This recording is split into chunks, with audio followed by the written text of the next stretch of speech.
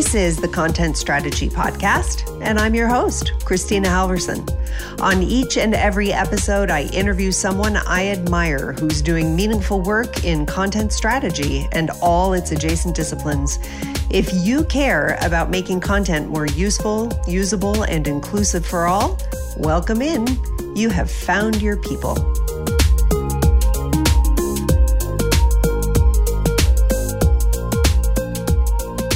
Hello. Welcome back. We're back again. I have the coolest person on the podcast today, and I'm super excited to introduce you to her and to tell you how I met her. So let me tell you about her first. Katherine Karaus is a cat lady and a UX writer in that order. She lives in the great state of Colorado and works as a senior UX writer on Google's Help Experience team. She mentors up-and-coming writers on ADP List and recently developed and taught a new voice and tone class at the School of Visual Concepts. In her spare time, she enjoys home cooking, fermentation projects, and pole dancing. And that is the final bullet on a list that absolutely no one suspected would be on there. So, Katherine, welcome. You're going to have to talk to me about the pole dancing. We don't need to start with that, but it's going to come back around. Yes, of course. Sounds good, Kristina. Thank you so much for having me. Absolutely. And what is it that you like to ferment? Wait, is ferment the verb? Ferment is the verb. Yeah. I guess that would be the verb. I like making kimchi a lot. That's just something I always have in my fridge because it's delicious and nutritious. I make some sauerkraut as well. I don't know. I haven't gotten into, you can ferment almost anything. So I'm starting a garden though this year. So if it goes well, boy, howdy, anything could happen. You are living the life that I often tell myself I should be living. And yet I don't. I mean, home cooking, fermentation, and pole dancing, you're getting something very right that I clearly have gotten wrong. Hey, Katherine, I want to tell our listeners today how we met. Katherine was a registered attendee for Confab last year in 2022. For all of our Confab attendees, we offered the opportunity to pitch for a lightning talk. And a lightning talk is a 5-minute talk that you give on the main stage, and you have 5 minutes and 5 minutes only. We often get people who actually go on to the main stage and just the stellar speakers. It's my favorite part of every conference that we do. Katherine took the stage and gave an absolutely knockdown, blowout 5-minute presentation called Get That Money, Negotiation for Super Expensive Writers. That's you. I may have gotten on my feet at the end of it. I certainly was like doing a lot of whooping and yes. Queen. Like the old lady that I am along the way. But it just blew me out of the water. Specifically because, well, I'll explain that in just a second. But first of all, I have to start with the same question I always start with, which is, can you tell us a little bit about your journey to content strategy, content design, being a UX writer at Google?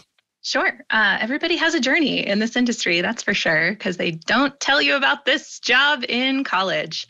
I was a theater major, so Katherine, I was a theater major. Yeah, okay. I don't know if you remember Confab 2020. I started like this theater people group, and you were like in my DMs. Oh my gosh, I didn't know that was you. That's right. I was all up in that. That's right. I have so many like journalism majors and psych majors. So every once in a while I get a theater major, and I'm so excited about it. I know. Okay. Yeah. All right. At the end of this call, we'll sing some songs from Les Mis together. Okay. Please. Sorry. Go on. But yeah, who's we? I and my cat, we graduated and I had no plan. So I took a whole string of like subsistence jobs. I was a receptionist. I was a temp receptionist, kind of did it all. In the meantime, I was volunteering my time at night for my local theater company, shout out Annex Theater in Seattle. And that was great, but the lifestyle of like 14-hour days for like almost no money was catching up with me. So I decided I needed to figure out my career, figure out my job. I had started thinking about like early retirement and like, could that be possible? So I decided to transition into tech because I saw like there's a lot of opportunity. It's a growth area. There must be something in there for me that I can do. And eventually I started copywriting, realized that that was something that I was great at. And from that minute, I was like, okay, I know what I want to do. I want to take words and use them to make the internet better. So I started teaching myself UX writing, learning a lot, reading stuff on Medium. I was day jobbing. I was side hustling. I was just kind of like trying to stuff all the information in my brain and try things out. So I built up a client base. I went full-time freelance. When I moved to San Diego, I got picked up at a contract at Intuit as a content designer. So finally I was there with the right job title, getting that like big company experience. And my next role was at LinkedIn. I have switched jobs a couple of times to try and find my right fit. I think that's what we're going to talk about today a little bit. But now I'm at Google and I'm on the right team at Google. And I'm working at the Help Center, and my opinions are my own. Definitely not representing Google. I'll have to get that in there. I am just a little gobsmacked at how very similar our journeys are. I, too, was working in the theater and decided that perhaps I would like a car that was not my grandmother's from 1983. I would like a nap. I would like a nap. That's correct. Money. I would like some self-respect. Yeah. In fact, I'm still in touch with several really great friends from that period of time, playwrights, professional playwrights who went on to make a living at this, but they always tease me because at one point they were asking me like what my next steps in the theater were. And I was just like, well, I have to work this other job because, I have a mortgage. And they were just like, okay, well, thanks for that. Anyway, how wonderful that you landed in UX writing. And it really speaks to your talent and your ability to communicate clearly and your charisma that you were able to land those contracts and those jobs with those big name tech companies after basically just like inventing yourself as a UX writer. Yeah, it's hard. And it's so much like a marketing job to like get a job in this industry big time. Yeah, say more about that. Oh gosh, where to begin? Okay, so one thing that I tell people really, really all the time is invest in your personal brand. It is so important to be able to cut through the noise of, jobs that may have 50 applicants, 100 applicants, 400 applicants, depending on where you are. It's so important to invest time and energy, and if you have it, some money into your personal branding. So for me, what that meant was back in 2017, when I was first going full-time freelance, I was like, I need a website and I need good photos of myself for that website. So I did it kind of on a shoestring budget. I think I invested about $2,500 in this project. I hired someone I knew from college who was just starting out her web design business. So I got a kind of screaming deal on her services. She really helped me put together a website that made sense, that had like different packages and services that I could offer people. I reached out to a local headshot photographer who I knew and was like, hey, I know you don't do brand photos, but would you do brand photos for me? And she was like, yeah. Sure, like we can try that. And she gave me like a really good deal because she's used to just doing headshots for actors. It was kind of like a new thing for her too. So I combined all of this and I made this website that was like very neat. It was very millennial pink, which I've evolved beyond that at this point. But yeah, I did that investment and it's really some of the best investment I've ever made in myself because it was like, I had this website, I had this narrative, people could read it and like see me and see what I was about and get an idea of what it might be like to work with me. And of course, I did all the copywriting and I made it super me. Like my favorite button text I've ever written was on that original site. It was get fresh, hot words, which I don't know, it makes me chuckle. You can do it. You know why? Yeah, you can do whatever you want. That's why you can do whatever you want. The reason I'm especially interested in this topic, and we were chatting a little bit about this before we hit record, is that obviously every time I log into LinkedIn, which is everybody's new home now, as we're seeing every day, somebody else is just like, well, I was let go of my job. Well, my whole team was let go. Well, there's going to be 10%, work reduction. I'm really worried about my position. I mean, I'm getting tons of, DMs and emails just from people, either concerned or who've lost gigs. So Yeah. it's real serious out there right now. When we first connected, it was because you were talking about how to go after the big money, which in this environment might seem pretty far down the totem pole for folks. And so, for example, you're talking about, when you talk about a shoestring budget of $2,500, like that can be a significant investment for people, especially like who've lost jobs. Sure. Do you feel like folks who are out there kind of looking that this is still an investment that they should consider? How is that like kind of a competitive differentiator, I guess, when you're applying for jobs? Yeah, that's such a great question. So first of all, yes, I would never, ever recommend that people spend money they don't have to make some kind of career move. There are often like free or cheaper ways to accomplish everything, right? You can get your friend with a nice smartphone to take some good photos, and that could be like good enough for your initial website. You can do a Squarespace site, drag and drop. You do not have to pay someone to do this for you. Like that was what was accessible to me in the moment. And I was like, all right, I think it's worth it. I think it is so important to consider your professional presence, no matter what the economic climate is. Like even when jobs are abundant and you are hot shit, like you still want to be telling your story to the best of your ability. And that doesn't change at all, when things are a little bit more rough. I would say maybe like you're looking for different kinds of opportunities. Maybe you're more open to freelance roles now, since in-house roles are less available. Or maybe you're open to contract work when you wouldn't have been before. So like all of that may shift, like what you're willing to accept or what you need to accept is going to change.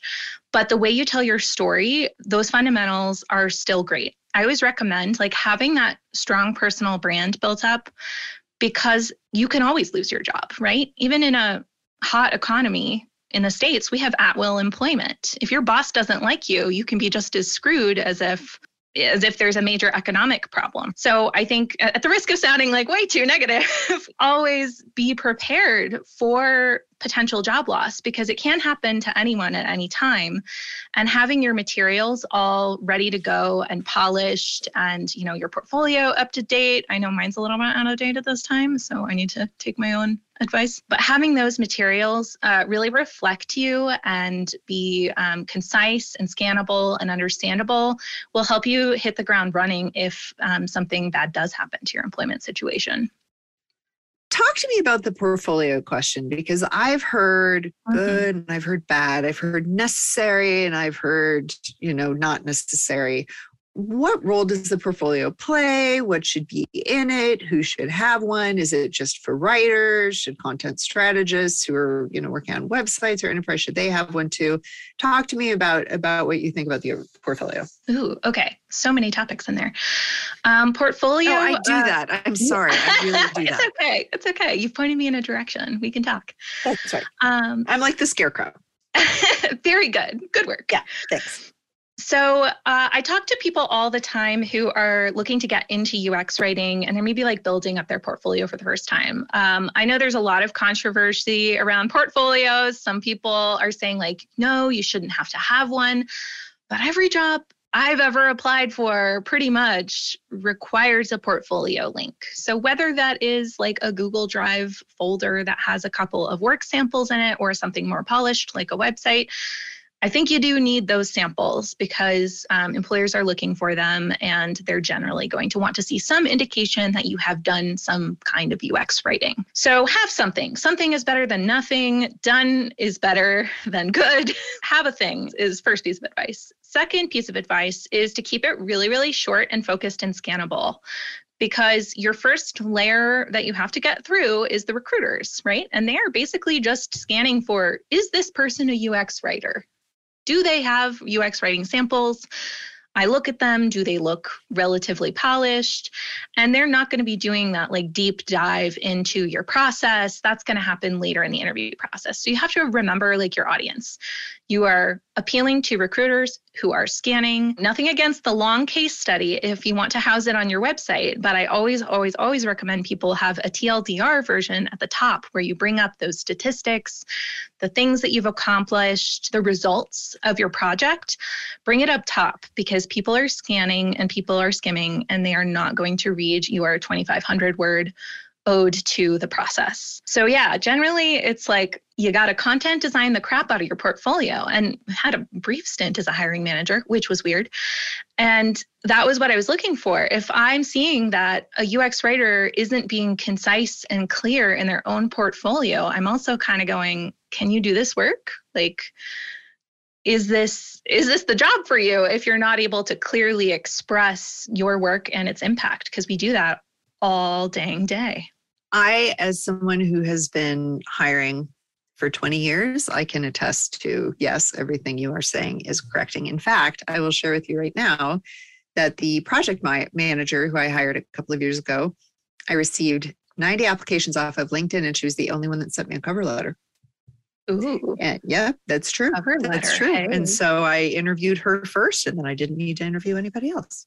That is such a great testament to the cover letter. I know, right? Yeah. And I don't know. It's just the things that you can do to be more conversational, to bring your own voice to, the application without it being too much, and, still being able to preserve that clarity and brevity. I agree with you. I think it's so important. Talk to me about, here's what I'd like to know, because you spent the greater part of 2021 and 2022 in the middle of a pandemic looking for work.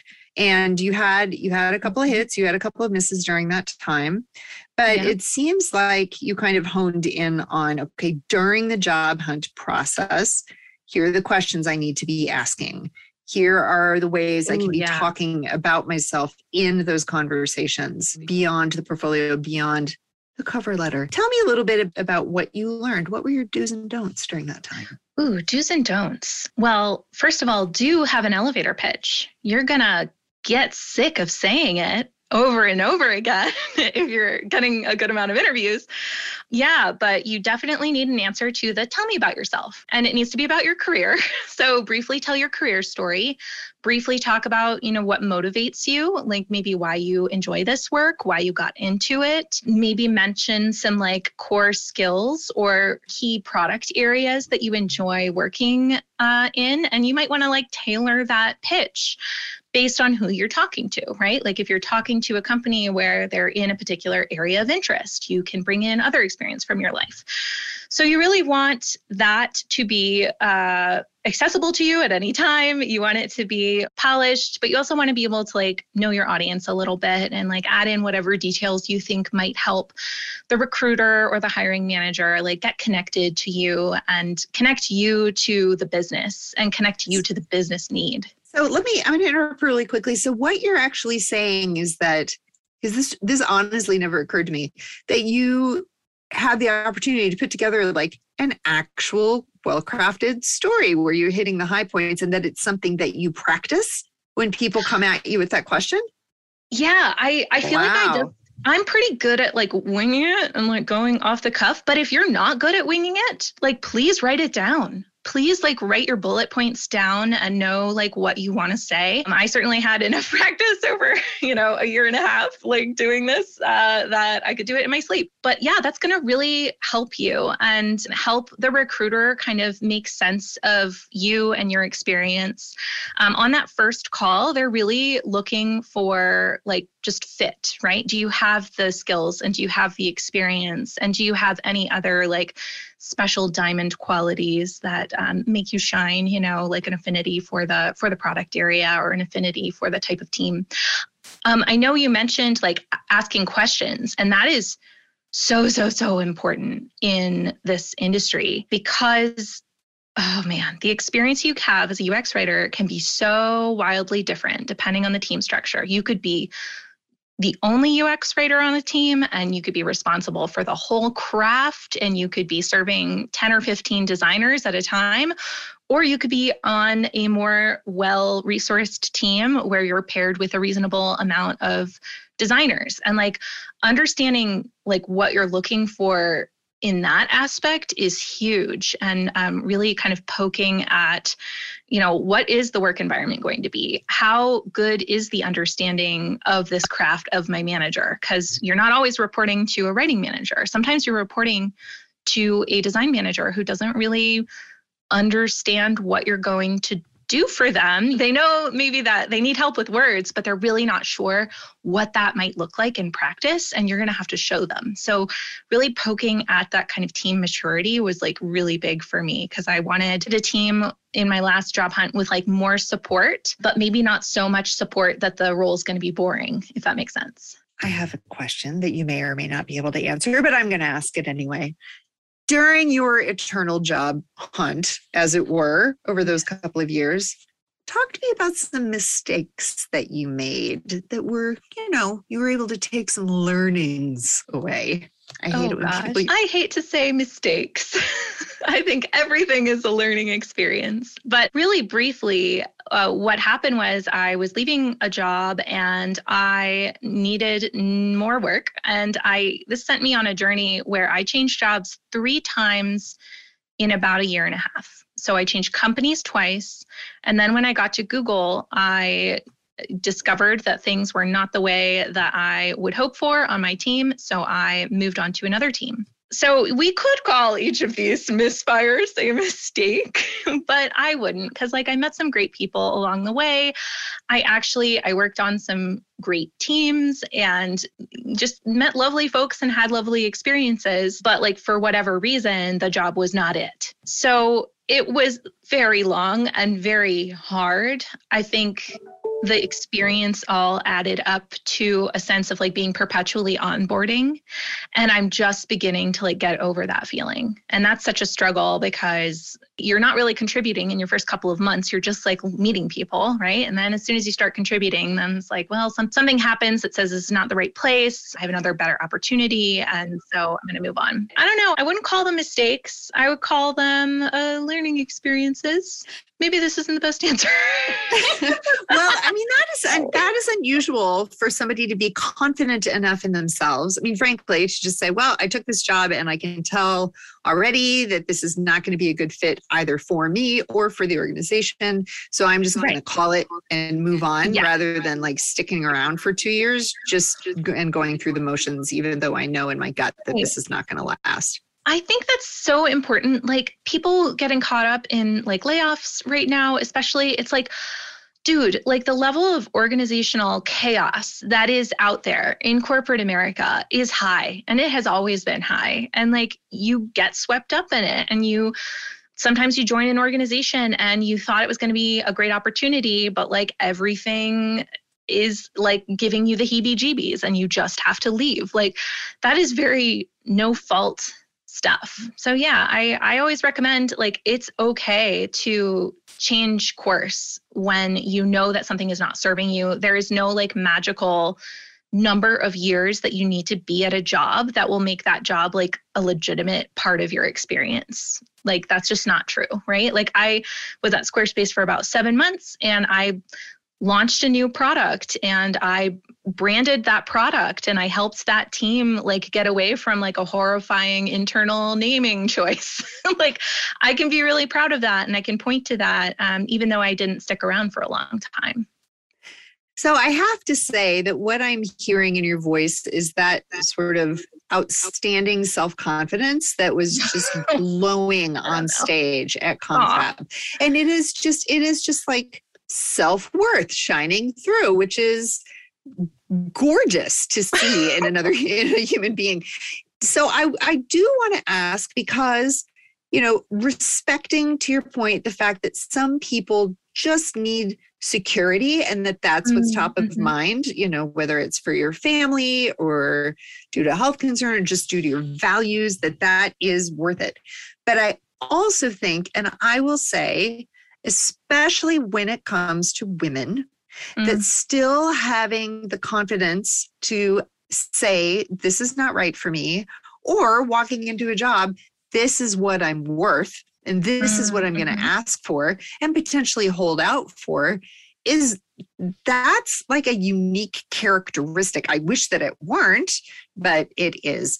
Can you talk a little bit about the things you talked about in your lightning talk at Confab?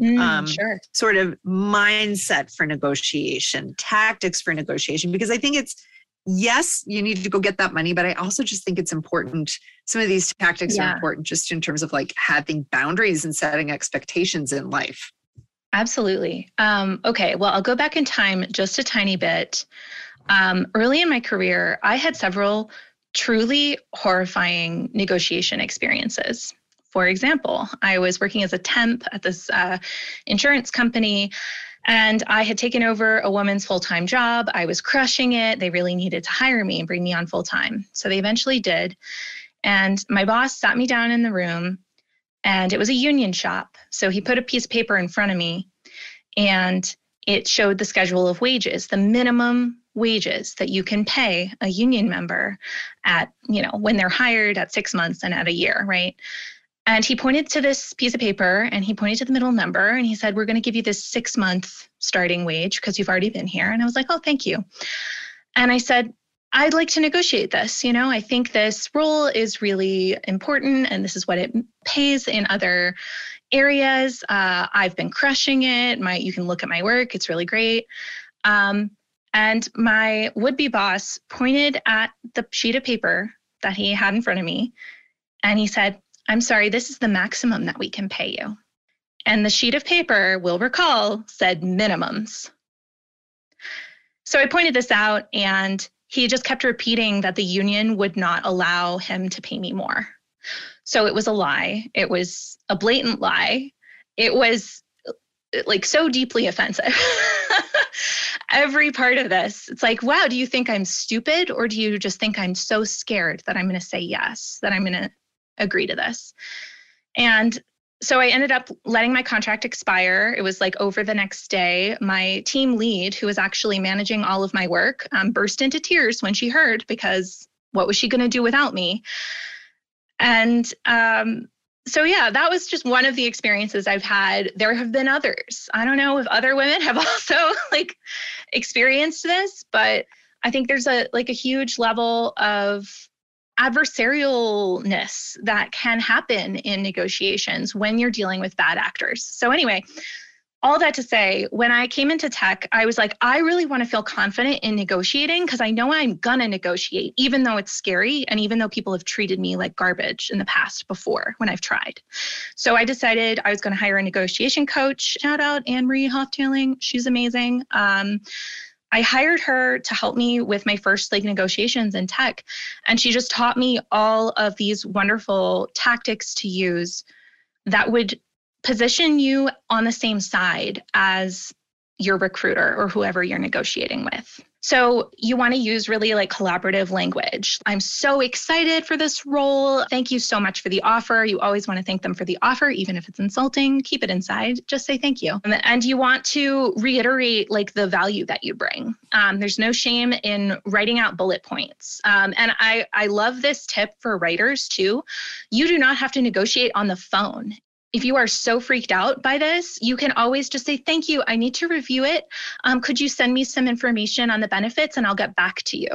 And then you can move the negotiation to email, which blissfully is our favorite place because we get to take our time and we get to choose our words really carefully. So that's what I like to do. And then I write out some bullet points about why I'm an awesome fit, why I'm excited about the role.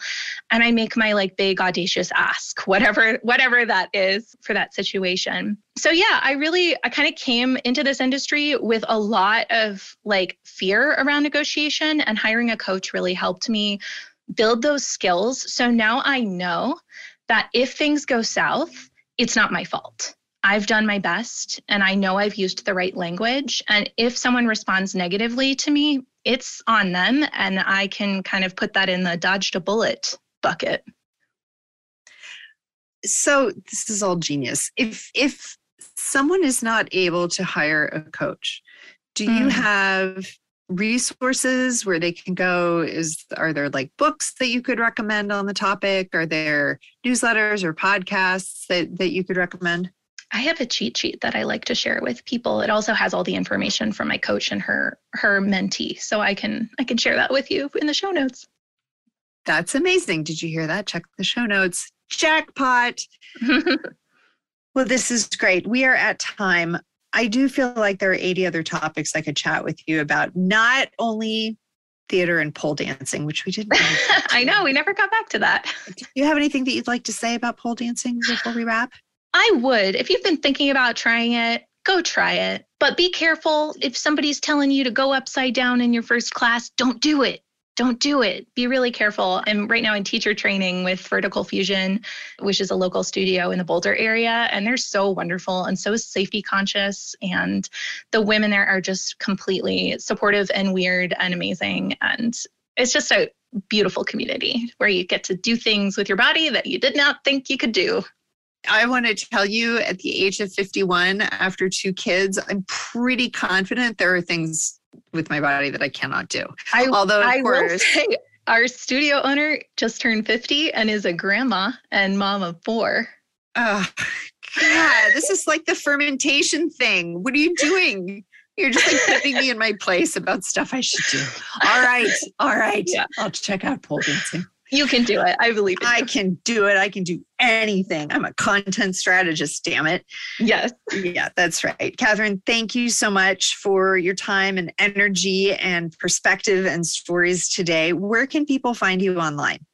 Oh, LinkedIn all the time. I'm so on LinkedIn. It's upsetting. What do you love about LinkedIn? Well, I used to work there, so I'm like very biased and like shilling. I love it because I've actually made real world friends on LinkedIn. People are, it's a professional platform, so people are behaving themselves a lot more than other places on the internet. It's also kind of growing into an area where you can have like really interesting political discussions about work and about working conditions, which I think is always fun times. I have to tell you, I miss Twitter. I miss the Twitter salad days, but I'll try to get back to LinkedIn. I know it's a real. You're not going to pay for that blue check? I'm not. I am grieving, but that's a different podcast. Katherine, thank you so much for being with us today. All right. Thank you so much for having me.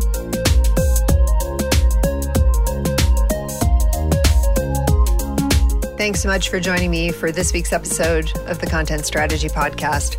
Our podcast is brought to you by Brain Traffic, a content strategy services and events company. It's produced by Robert Mills with editing from Bear Value. Our transcripts are from rev.com. You can find all kinds of episodes at contentstrategy.com, and you can learn more about Brain Traffic at braintraffic.com. See you soon.